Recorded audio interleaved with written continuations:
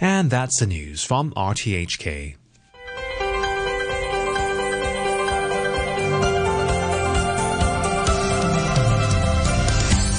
Good morning and welcome to Backchat. I'm Jim Gould and your guest presenter is Mike Rouse. Good morning, Mike. Good morning, Jim. On today's programme, we're talking about proposals to establish a legal framework for people to make advance instructions on medical treatment in end-of-life situations. The Hospital Authority allows patients to submit advanced medical directives, or AMDs, in written form, and an increasing number have been doing so in recent years. But as there is no current legislation on the practice, there's concern that both individuals and medical personnel could face legal and practical challenges. A bill to give greater legal force to such directives is due for its first reading in the Legislative Council next week. And in future, patients may also be able to make advance instructions in digital form. Let us know what you think on this topic. You can leave a message on our Facebook page, Backchat on RTHK Radio 3. You can email us at backchat@rthk.hk or call us on 233 88 266 233 88 266. And after 9:45, we'll find out more about developments in robotics with Dr. Crystal Kwok of the Hong Kong Science and Technology Parks Corporation. Joining us now for our main topic, we have Dr. Aaron Lee, who's co-chair of the Life Care Committee of the Hong Kong Medical Association. Good morning to you. Hello, morning. Good morning. Sorry, I should have said the End of Life Care Committee of the Medical Association. And also in our Admiralty studio, we have Alex Lam, Chairman of the Hong Kong Patients' Voices. Good morning to you. Good morning. Thank you both for joining us. Perhaps, Dr. Lee, we can ask you first. So what do you think of these proposals to give a legal framework to such directives? Yes, as I know, there will be a bill to be passed in the LegCo, and there will be discussion starting from next week. And then hopefully this will facilitate more people to engage in the advanced medical directives in the future. Would it just up to the individual to say what he or she wants done to them, or would it have to be countersigned by relatives, or what? Yeah, according to the former discussions I have heard about this, the directive will be signed by the patient himself or herself, and there will be no or little involvement from the relative, except when there is a witness required to maybe signing the directive, and one of the relatives may be engaged. Well, what's going to happen then if the person says, well, when I reach this stage, stop treating me, but the relatives are at the hospital saying, no, do everything you can, save him? Yeah. How's the doctor supposed to handle that? Yeah, exactly. This is why we have to establish this advanced medical directive, because the majority say will be on the patient side. And will be legal binding that the medical practitioner have to follow the order of the patient himself or herself. And ignore the relatives? No, I think the relatives are important because we have to explain to the relatives, and then we have to tell them what is the decision of the patient, and then there will be a compromise in the arrangement, I think. Oh, okay. Well, Alex Lam, good morning. Good morning. This topic, it raises various, ethical, legal, medical issues. You're also a lawyer yourself. What are the difficulties with the current situation as it is now? Well, in fact, the enactment of this law is to avoid the complication when the patient himself or herself made a decision that he expects the medical staff to do nothing when the day comes, especially when the patient's heart stops beating or stop breathing. So in the current situation, especially in the public hospital, that when patient make the decision, it can be revoked by relatives. Just as you said, there may be some dispute or two camps of children who have different views as to whether the patient should extend the life. But with this law, not only that the doctor will have to follow the advance directive made by the patient. If the medical staff ignore the directive and do something to prolong the life of the patient, it is against the law. There will be a penalty, including imprisonment. So the new bill draw a clear line that when it happens, whether medical staff can do something or nothing or must do something. In regards to the relatives, the law also set a very clear line that on certain circumstances, the relative can do something and cannot do something. These advanced medical directives, they have to be made in the presence of a doctor, right? Who will certify that the patient is in a sound state of mind when it's done. Yes, the advanced directives will require two witnesses. One is a medical doctor who will certify whether the patient making the advanced directive will have the sound mind and mental status to sign the document. And another witness, and of course including the doctor, will be independent, which means that none of them will have any financial interest if the patient passed away. It means if the doctor and the other witness is a beneficiary under will or insurance policy or other situation that the passing of the patient will give them some sort of benefit, they cannot be the witness. So the law expects that those witnessing the signing of the advance directive will be totally independent and for the benefit of the patient when signing this directive, because the seriousness of this directive will be very high, because the patient will expect the medical staff to do nothing when the day comes to prolong the life. So these directives, then, are they all negative in the sense of when this happens, don't do anything? They're not positive, like do everything you can, spare no expense. They're not driving for more treatment. Well, under normal circumstances, if the patient didn't say anything, didn't give any directive, then the medical staff certainly do everything to prolong the life of the patient. So it's only the other way round when the patient says, I don't want to be brought back from this. What sort of circumstance would that apply? Apply what, sorry? So when the patient is making this declaration, he's going to say, if my heart stops beating, or there's no light in my eyes, or what kind of situation? Well, the situation will be that the medical staff will stop doing anything to prolong their life. But it doesn't mean that you don't give them, well, if the patient is still alive, it doesn't mean that you stop feeding them or do something to shorten their life. It is certainly against the law. Even in the new bill, that it will be against the law. But if the patient made a directive that it is witness and the doctor knowing that the patient has made a decision and you should stop doing anything because it would be against the law, that if you do something which would normally make the patient suffer by certain injection of medicine, electric shock, or some meaningless treatment that will hurt the patient. So it would be against the law of common assault or assaulting the patient with intent.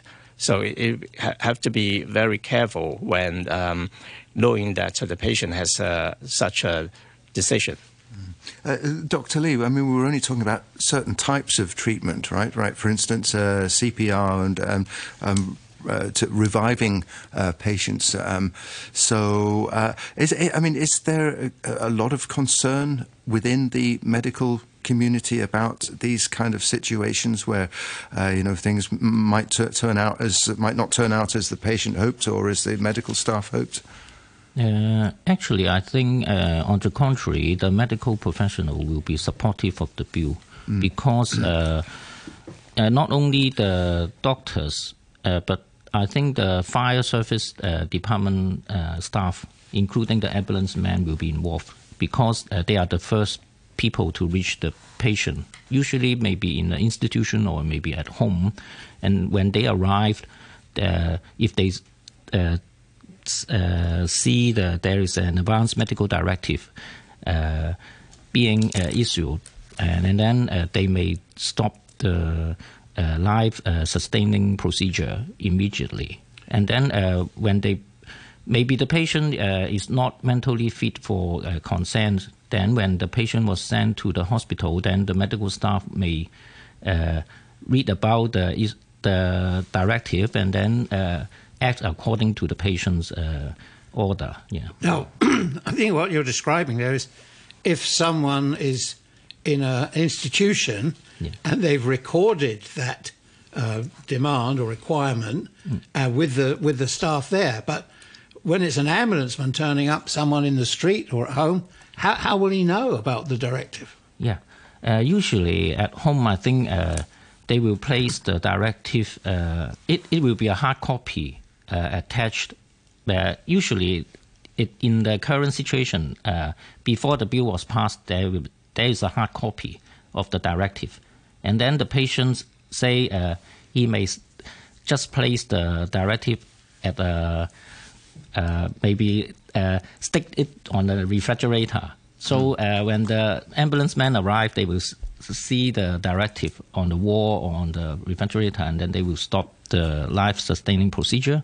But in the institution, currently, when if there is say a DNA CPR order being signed by the patient, then there will be a special pocket of document being attached to the patient, and then the staff will of the institution will bring up the bag to the ambulance staff, and then when they see there is an order from the patient or a directive from the patient, then we stop the life-sustaining procedure. Yeah. I'm sorry, I can still see gaps in the sense that someone is knocked down in the street and the ambulance turns up. Unless he carries it with him, people won't know. Yeah. Another thing is if it is in the outdoor situation, then in the other places, other countries, they will place a medical bracelet, and then they will attach the directive on the bracelet, and then the staff will check on the body. Oh, there is a bracelet, and then they saw the directive, and then they will also do the same thing. That leads me to another very interesting area. What has been the experience in other countries? How have they been dealing with this?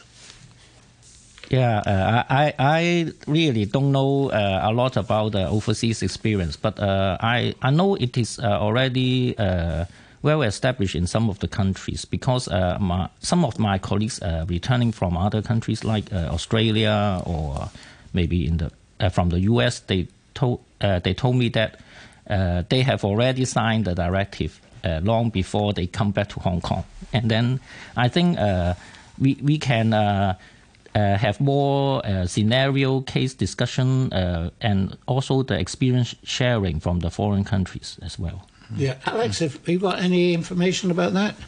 I don't have any information about what people are doing in foreign countries, but in the bill that it sets out a room for electronic form of directive being perhaps placed in the central system. In the e-health platform, that kind of thing, yeah. Mm-hmm. Yeah. So if it allows, because there's no establishment of this system yet, but the new bill allows this to happen, so that if the patient's cell phone contains a medical record in electronic form, and people get access to this phone, if they can open the phone, I don't know, they can check if the patient has this kind of a directive. But in a situation that we see people falling down on the street, there's no point to check his cell phone or check his wallet.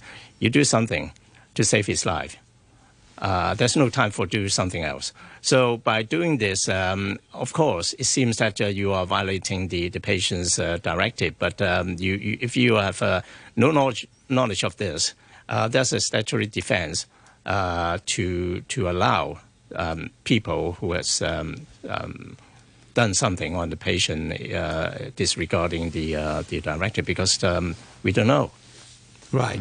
So reasonably not knowing is a statutory defence. I think that sounds reasonable. That is in the new bill. For a member of LegCo examining this bill, are they going to want information about what happens in other jurisdictions? I don't know. I'm not a member of the LegCo.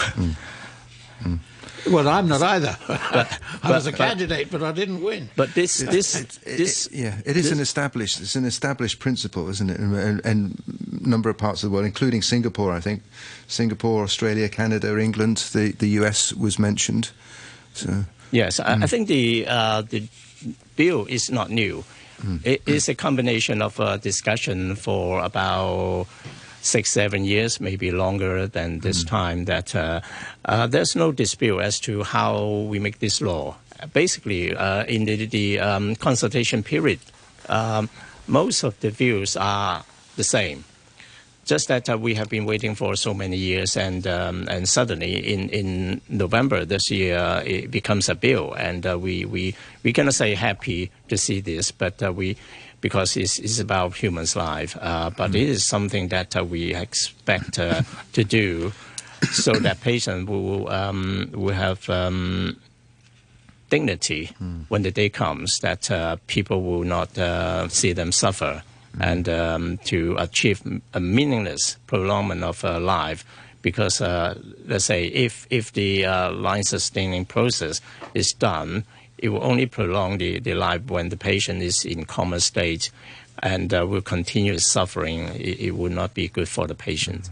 Okay. There's a comment here from a listener, Michael, says, Hong Kong has this problem when doctors do not give sufficient amount of pain relief medicines like morphine to patients who are receiving end-of-life treatment, because they fear that it would kill the patients. But the problem is these patients are dying, and they want to die with dignity and die without pain.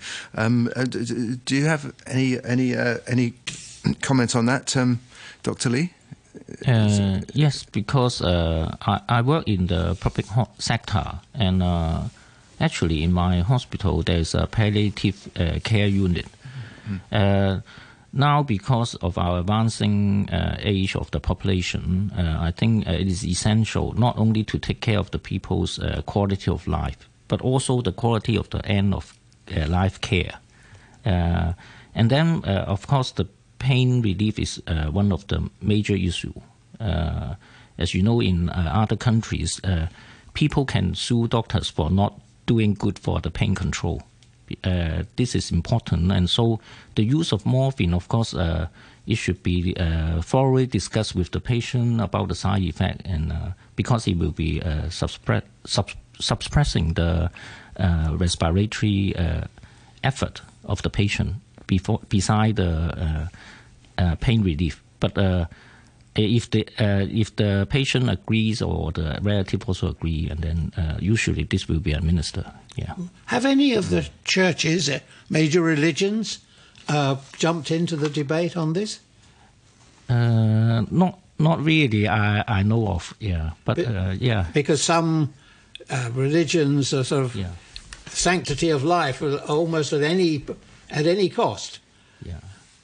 You've got to keep the person alive. Yeah. Actually, this is an interesting point of pointing at the religion, because beside this about the end of life care, sometimes people believe in certain religion, just like the Jehovah's Witness. Right, Jehovah's Witnesses. They won't give the blood transfusion to the patient, right, in order to sustain life. But this is a very special issue. I think it's not very much related to this directive bill. Yeah. No, because in the cases that are more controversial is when a parent is saying, no, you can't give my child a blood transfusion, whereas the child, of course, is not old enough or competent to make this kind of declaration for themselves. Yeah, but this bill, I think, is more concerned with the people with age above 18. So, yes. Yeah, so it will be more about the end-of-life care, I think, yeah. I mean, as we know, we're living with an aging population now, so this issue is becoming, I guess, more urgent to deal with. Yeah. I think if this bill were passed, and then maybe the next step will be we are looking forward to where is the place of death. Because many scenarios, many cases we saw, the patient was rushed to the hospital and then they were certified at the hospital, especially in the accident and emergency department. But if with the agreement and after the thorough discussion with the public, maybe the place of death, some people will choose will be at home or maybe at the institution where the condition may be better for them. Yeah. Yes, especially we talked about dignity. Yeah. So to be in bed at home, surrounded by relatives and not in pain as a package, and then the time comes and you just slip away. Yeah. This is a really very practical problem, in the future. Yeah. I did see some figures actually, and it seems that an increasing number of people have been, asking for these AMDs and refusing treatment like CPR. The figures I saw were the number of CPR refusals had gone from 325 in 2013 to more than 1,700 in 2021. Do we know what is the reason for that? I think it will be the job of the geriatrician mainly, because we saw a lot of patients coming in from the institution. When I graduated in the 90s, the oldest people I saw usually will be 70 or 80. But now we are seeing people with the age of 90s or even 100. So you see the profile of the whole population is changing. And then I think one day this DNA CPR order will be more widely used, especially with the help of the doctors in the community. In the institution is mainly the CGAT, the Community Geriatric Assessment Team. The doctors will go to the institution from the hospital to see the patient there, and then they may lobby the patient to, if the condition is too worse, maybe some terminal illness like the cancer cases or the chronic renal disease patient or the heart failure patient, they may discuss with the patient, and then the patient will sign the DNA CPR order there. At what age should a person make such a decision and a declaration? Because obviously people do decline mentally later. Yeah, I think it's not really about the age. It's really about the disease progress.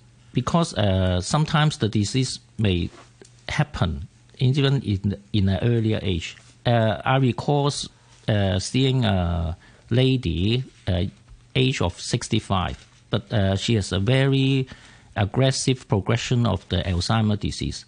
So much so that it is almost the late stage at the presentation because there's a very heavy genetic loading. So sometimes you saw a patient with a very really approaching the end of life care, even at an early age. So there may be a point to discuss with the patient and the relative about making the advanced directive decisions. Yeah. Okay, we're going to have to take a break now, and I think we have to say thank you and cheerio to Dr. Aaron Lee, who's co-chair of the End of Life Care Committee of the Hong Kong Medical Association. Thanks very much. Alex Lam is going to stay with us in our Admiralty studio for a little longer. We'll be joined by another guest after the news. We're going to take a short break for a news summary and a couple of announcements. A quick look at the weather. Fine and dry during the day. The outlook still fine tomorrow. Temperature difference over the new territories between day and night will be relatively large. Cloudier midweek. It's currently 23 degrees, humidity 60%. News summary with Ben Che. Hamas has said it's seeking to extend the 4-day truce with Israel that's seen dozens of hostages released from Gaza in exchange for Palestinian prisoners. After a phone call between U.S. President Joe Biden and the Israeli Prime Minister Benjamin Netanyahu, both men agreed they'd continue working to secure the release of all hostages. 3 students of Palestinian descent have been shot and injured in the U.S. state of Vermont. The Burlington police chief said 2 of the victims were in a stable condition, while the third had suffered much more serious injuries. New Zealand's new centre-right government has been sworn in at a ceremony in Wellington. The National Party won October's elections but needed the support of 2 smaller right-wing parties. And authorities in Sierra Leone say they have pushed rebel soldiers who attempted to break into a military armory back to the outskirts of the capital. Gunfire was heard during the afternoon coming from one of the suburbs of Freetown. I'll have more news at 10. The government has announced proposals on improving governance at the district level. The Chief and Deputy Chief Secretaries for Administration will personally lead and coordinate district governance. People of different experiences and professions who are familiar with district affairs may enter district councils through various channels. District councils will focus on district affairs and collect and reflect public views to better serve the people. Improve district administration, build a better community. Scammers are everywhere. If an unknown caller claims to be a law enforcement officer, even if they have your personal information, you should never transfer money or disclose your bank account information, especially any passwords. Some online scammers may pretend to be lovers and investment experts. At the beginning of the investment, you might earn a little, but the scammers will eventually take all your money. When in doubt, call the police anti-scam helpline 1-822. You're listening to Backchat. Call us on 233 88 266 and have your say. And welcome back to Backchat with Mike Rouse and me, Jim Gould. And we're going to continue our discussion this morning on our main topic, which is on proposals to set up a legal framework for people to make advanced instructions on medical treatment in end-of-life situations. Still with us is Alex Lam, who's chairman of Hong Kong Patients' Voices. And also joining us now is Dr. Tam Yat Hong, who's a partnered doctor with the NGO Forget Thee Not. Dr. Tam, good morning. Good morning. Thanks very much for joining us. So the NGO Forget Thee Not, it works with people and sort of end of life situations, planning for funerals. We were talking before the break as well about place of death and sort of dying at home.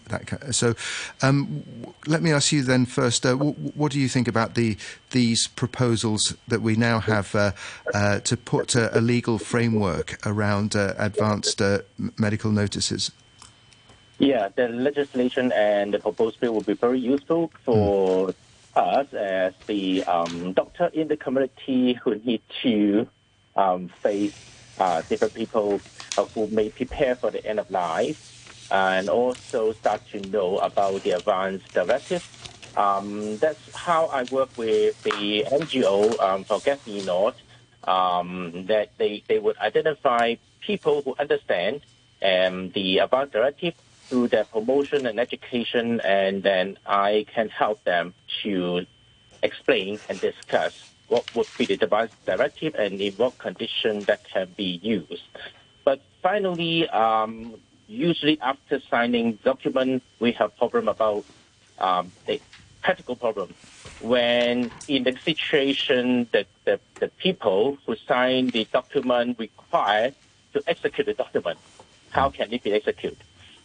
Usually we rely on the original copy. That is usually the only valid copy we sign in the community, and then in case they need it at home or sometimes in those residential care home, someone needs to help them to show the document to the relevant party, like the ambulance man who came for rescue them, for emergency care, or to transferring them to hospital. Then very likely, if they don't have the valid document that can be recognized by the ambulance man or by the hospital, they will start the cardiopulmonary resuscitation. That may not be what the client wants, as they have signed the advance directive. So it is how the bill, if it is clear, it will be the first step to help us to make the document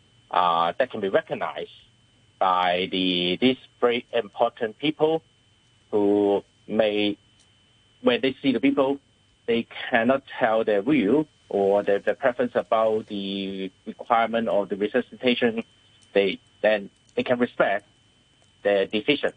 Okay, keep the people with that autonomy and dignity, not to give the unnecessary treatment for them.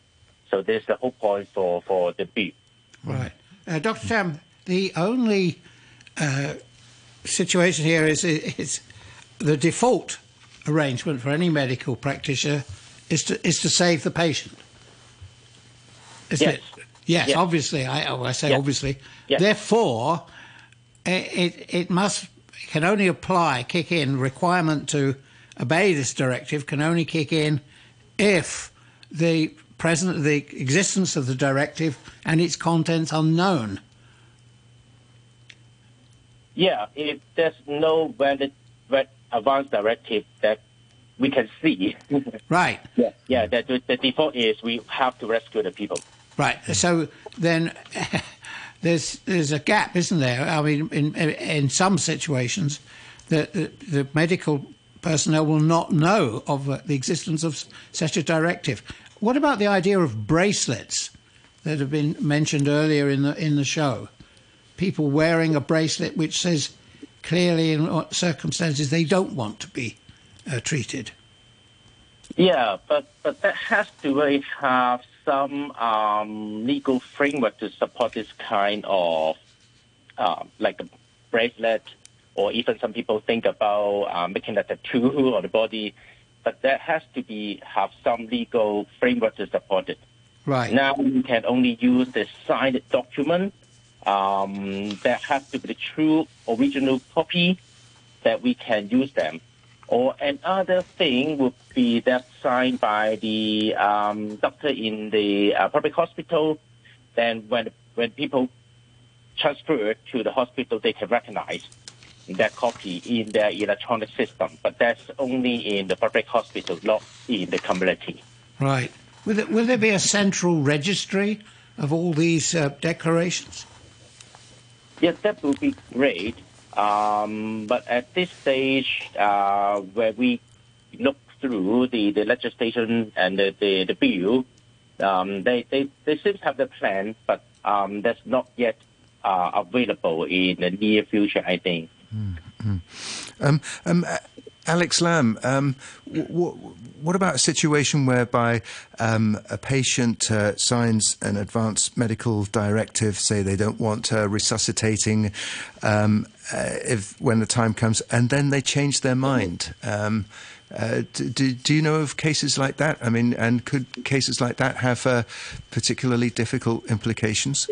Well, because this is only a bill, there's not a law yet. Yeah. But there's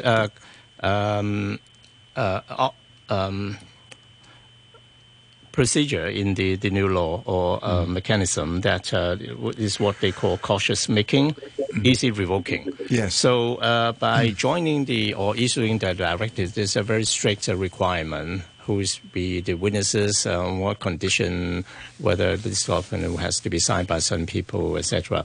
But by revoking this directive, it's very easy. You just give a verbal instruction to the medical staff or people you know that, or destroying the document, informing the central registration, and that's it. Because by changing your mind, that means you want to save your life. There's no point to stop you from making this decision because it's natural that people should be entitled to enjoy their life. Mm-hmm.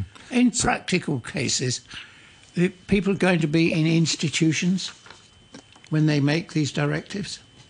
Well, you have to ask Dr. Tam if he has the experience. Well, from my point of view, I think it's yes, because by making this directive, patient will usually have a certain kind of medical condition when doctor or the patient see that the life or days accounting. So the purpose of this directive is to make things come smooth. Mm. Yeah, Dr. Tam, in your experience, are most such patients in institutions already? Oh, yes. From my experience as the visiting medical officer for some of the elder home, actually the situation would be the same as in the community. They can sign the advance directive with two witnesses. One would be the registered medical doctor, another would be a witness not related to any benefit from the patients, at least not the beneficiary of the will. The problem would be, first of all, we need a doctor to go to the elderly home because they will be rather difficult to go out. Another issue would be, as they need to go to stay in the elderly home, many of them may not have the mental capacity to sign the advance directive. That will be simply too late to do it. Okay, many of them suffering from rather severe dementia. That will be rather difficult to ask them to consider different situations that the advance directive will be executed, and also actually to emergent at that point, at the very end, what would they want. So preferably I would tend to help people sign the advance directive as early as possible. In the committee, especially when they have the family members to be with them.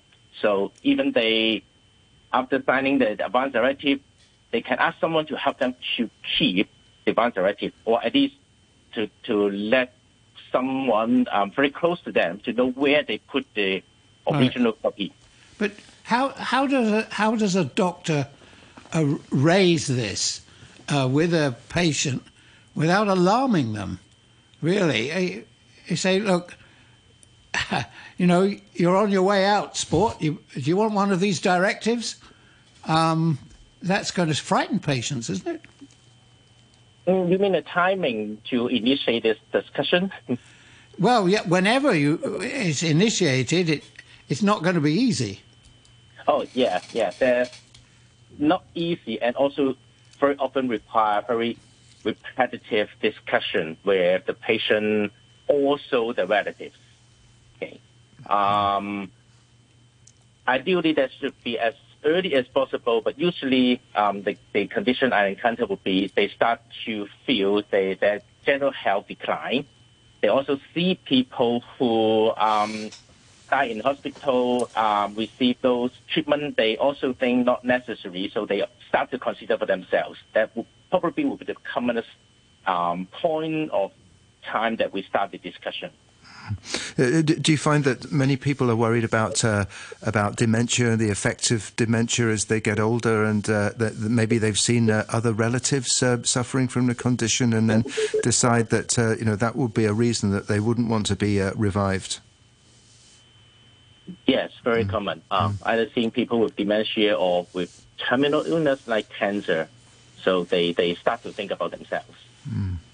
I just want to add one point that because I have to correct what Dr. Lee said earlier, that the law not only applies to people who are of 18 years or above, it also applies to people with mental illnesses, lack of the mental status, or minor, so that their relatives or responsible person stated in the law that they can make decision, but it has to be certified by 2 other doctors, including 1 specialist. So this is important decision made for the patient, but not by himself or herself, but by their relatives. Right, if they're incapable. Yes. Yes, the relatives is capable, of course. Yes. Okay. All right then. Well, we're out of time for this part of this morning's programme, but thank you very much to both of our guests there. That was Alex Lam, you just heard, the chairman of Hong Kong Patients' Voices, and also Dr. Tam Yat Hong, who's a partner doctor with the NGO Forget the Not. 95 years of public service broadcasting. Stay tuned with Hong Kong. Hi, I'm Secretary for Housing, Winnie Ho. Happy birthday to RTHK's 95th anniversary. 95 years of public service broadcasting. 95 years. Stay tuned with Hong Kong. And for the final part of this morning's programme, we're going to hear more about developments in robotics. A lot has been going on involving the Hong Kong Science and Technology Parks. We're joined on the line now by Dr. Crystal Fock, who's head of the STP platform at Hong Kong Science and Technology Parks Corporation. Crystal Fock, good morning to you. Hi, good morning. Thanks very much for joining us. So you've been running this project, Robots Everywhere, for much of this year, bringing in operators from various different parts. Let me just see this. So the Robots Everywhere program aims to recruit enterprises developing smart city and sustainable innovation technologies and providing them with adoption opportunities at the science park to accelerate the implementation and innovation of technology in the market. So how's it been going? Oh, it's going well because we just started this program 3 months ago. So we have identified 5 areas that we would like to try if robotics could help. That include the indoor cleaning, outdoor cleaning, indoor patrol, carpet patrol, and lawn mowing. So right now we already test out more than 20 different solutions, and I do believe that at least some of those will be fully adopted by Hong Kong Science and Technology Park. And at the same time, we also want to promote all these possibilities to the industry, especially to the facility management. And a lot of these innovations are actually being used within the science park, right, as part of the Smart Campus Challenge. Yeah, exactly, because mostly when we would like to buy some new solution, it's not easy for us to get fully confident of it. So we have set up different kind of scenarios. So one example is for indoor patrol, because for anyone that they are conducting the patrolling task, actually they have to identify what are the defects or suspicious persons, something like that. So within our validation period, we also set up all this scenario for our robots. So they have to perform and show us the results. So I believe that this is one good way for even the industry further adopt the solution, because every site, they may have their own demand. So once they test out the robot in a more systematic way, it's easier for them to really go for work. So this is robots engaged in security operations? Yeah, exactly. Yeah. How about the private sector companies? Are they interested? Have they shown interest in developing such robots? Exactly.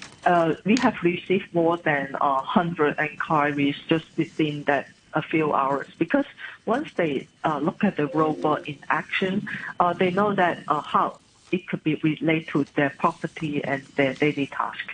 That's why they also have a lot of interest in, first of all, understand the capability of different robots, and then how to calculate like the return on investment, and also how their FM personnel should work together with robot in the future.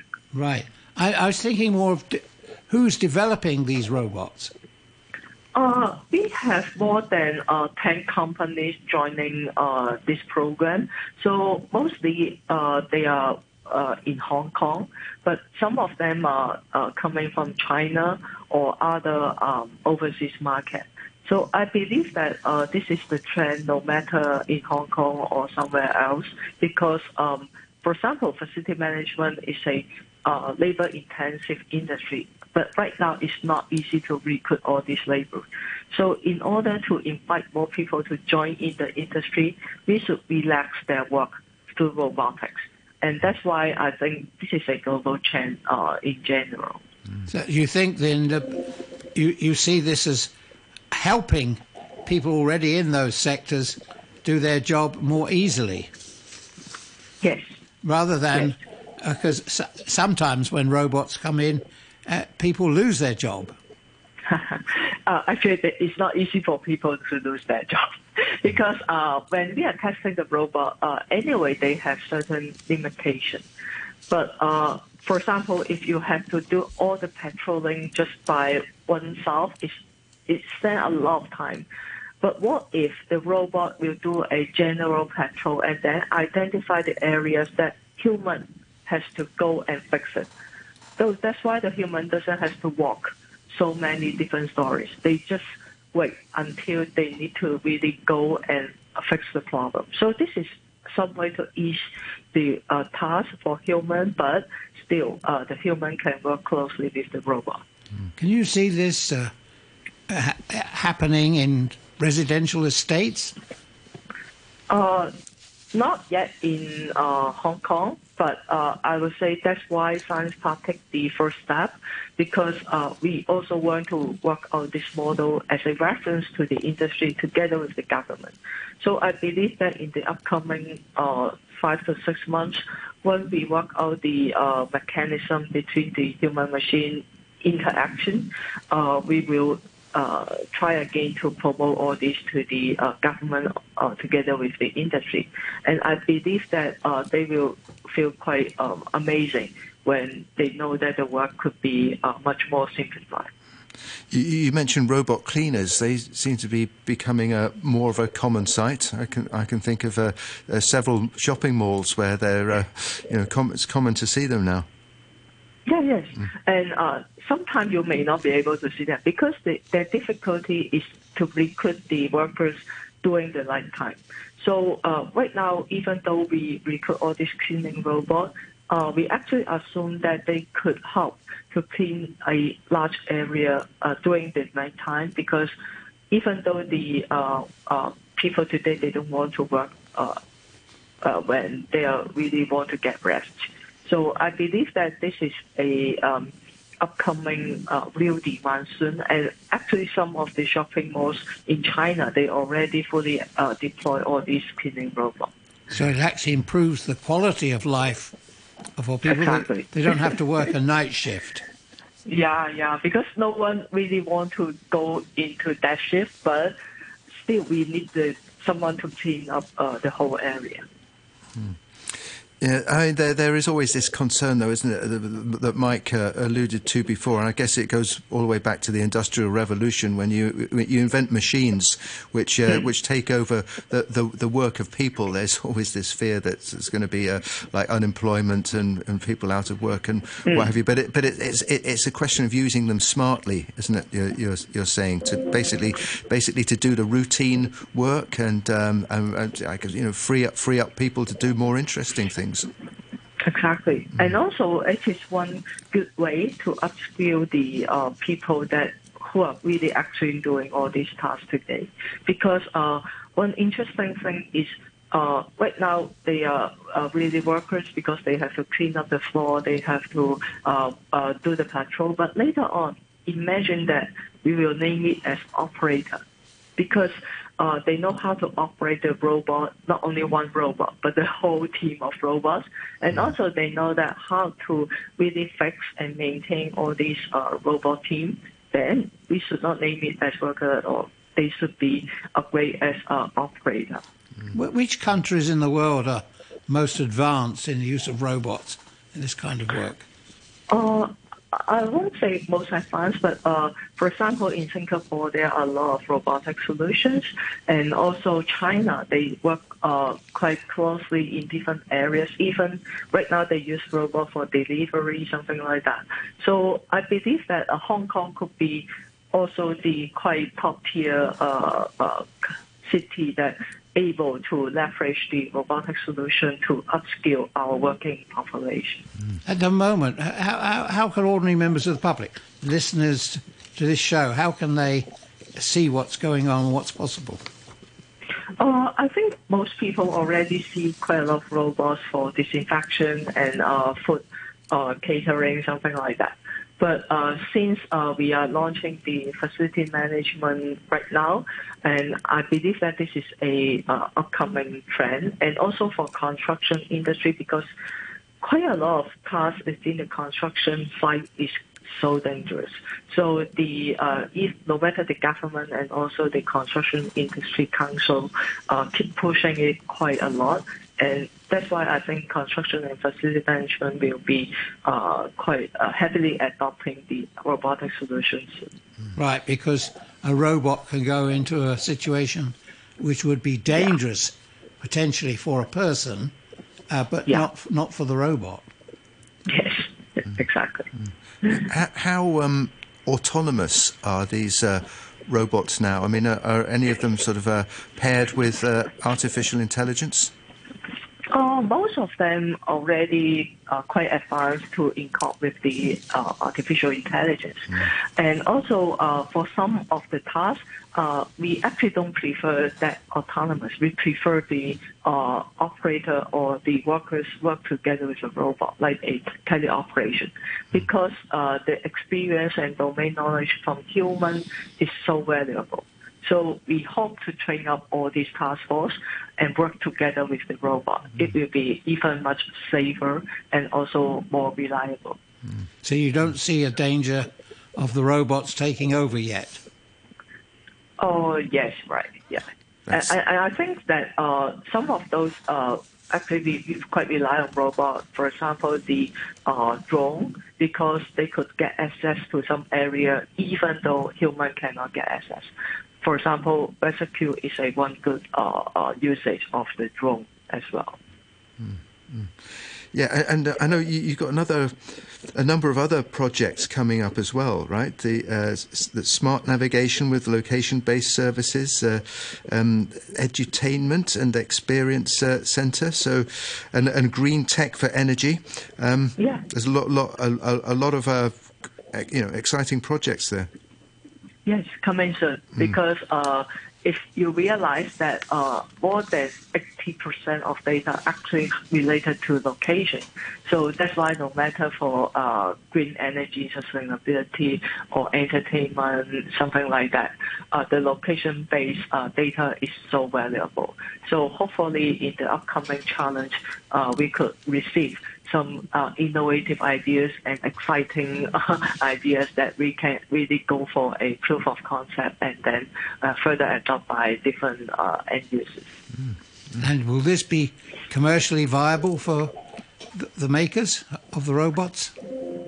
Oh, sure, because you always want to know where is your robot. So the location-based data is help them to navigate and then show them that they are working and working well.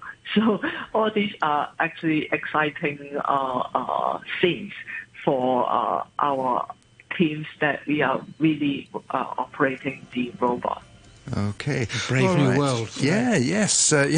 Really interesting. Thanks very much for joining us on this morning's programme. That was Dr. Crystal Fock, head of STP Platform at Hong Kong Science and Technology Parks Corporation.